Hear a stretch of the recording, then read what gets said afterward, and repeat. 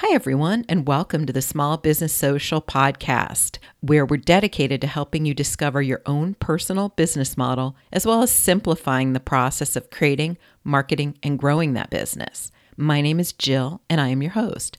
And today we're going to be talking about why what you've learned about connecting to people on LinkedIn is wrong.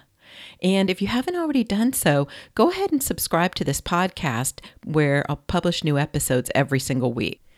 So basically, I can sum this up in 3 words. Don't spam people. Anyone who has read articles on how to connect to people on LinkedIn has probably been told to include a personal message along with their connection requests. And I actually do agree with that advice if you have something meaningful to say. I think that there are so many people who are trying to do the right thing and they're trying to follow protocol, and they send messages that are meaningless or canned, and they are just spam to those people that they're trying to connect to. And let me give you a few examples of what not to send. Number 1, would be a pleasure to add you to my professional network on LinkedIn because we both work in digital business. Thanks. Number 2, I'm looking to grow my connections with like-minded individuals. Number 3, I would love to connect with you so we can provide value to each other. That is not valuable.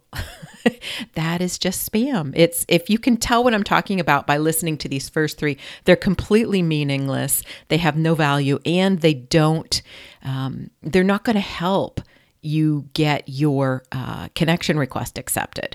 4 is, I came across your profile and noticed that we have common industry connections. Would love to connect here if you're open to it. Number 5, after reviewing your profile, I'd like to connect. I'm also curious, have you ever considered writing a book?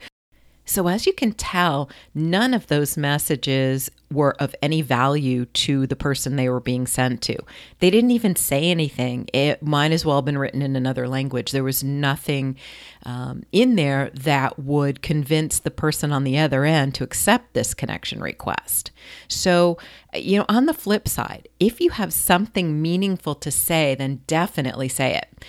If you and the person you're trying to connect with have something in common, you know the same person, then that's great. Definitely add a personal message if you have something valuable to say. I totally agree with that philosophy. But let me say this also. Don't send a message saying, we are both connected to Joe Smith on LinkedIn, so I thought I'd connect to you. I mean, something like that is meaningless because everyone knows that most people don't personally know most of their LinkedIn connections. And again, if you don't have anything meaningful to say, just skip the message and send the connection request. Now, I know that goes against what you've probably read and what you've probably heard. And let me explain to you why I'm saying this. So basically, the first reason is that it is annoying to the other person. They have to take the time to read what is essentially spam. And on top of that, it clogs up their inbox, which then they have to spend time clearing out. And the second reason is that sending a totally meaningless message will not improve your chances of the person on the other end accepting your connection request. So what do? You have an amazing LinkedIn profile. You fill it out completely and you optimize it. There are 2 types of people on LinkedIn. Ones who accept connection requests from people they don't know and ones who don't. And I am in the first category. Basically, if I didn't use the platform to connect to people I don't know, well, then I could just connect with the people I do know over my own email, and I wouldn't need to do it on LinkedIn. I do totally understand why certain people don't accept random connection requests on LinkedIn. However, there are people in certain professions that will be completely inundated with messages and connection requests. For instance, maybe a recruiter for a very big company or a celebrity, and others who are in similar situations. They might be better off not doing so. And just to validate what I said, I'm not just saying this off the cuff. I've had my own social media marketing agency for years, and I've worked with all kinds of different business owners in multiple fields. And I've also helped them grow their LinkedIn networks, and many of them I've actually created their profiles and started their LinkedIn pages from scratch.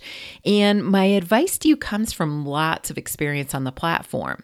And I think the bottom line is to be real. Send only useful, meaningful messages.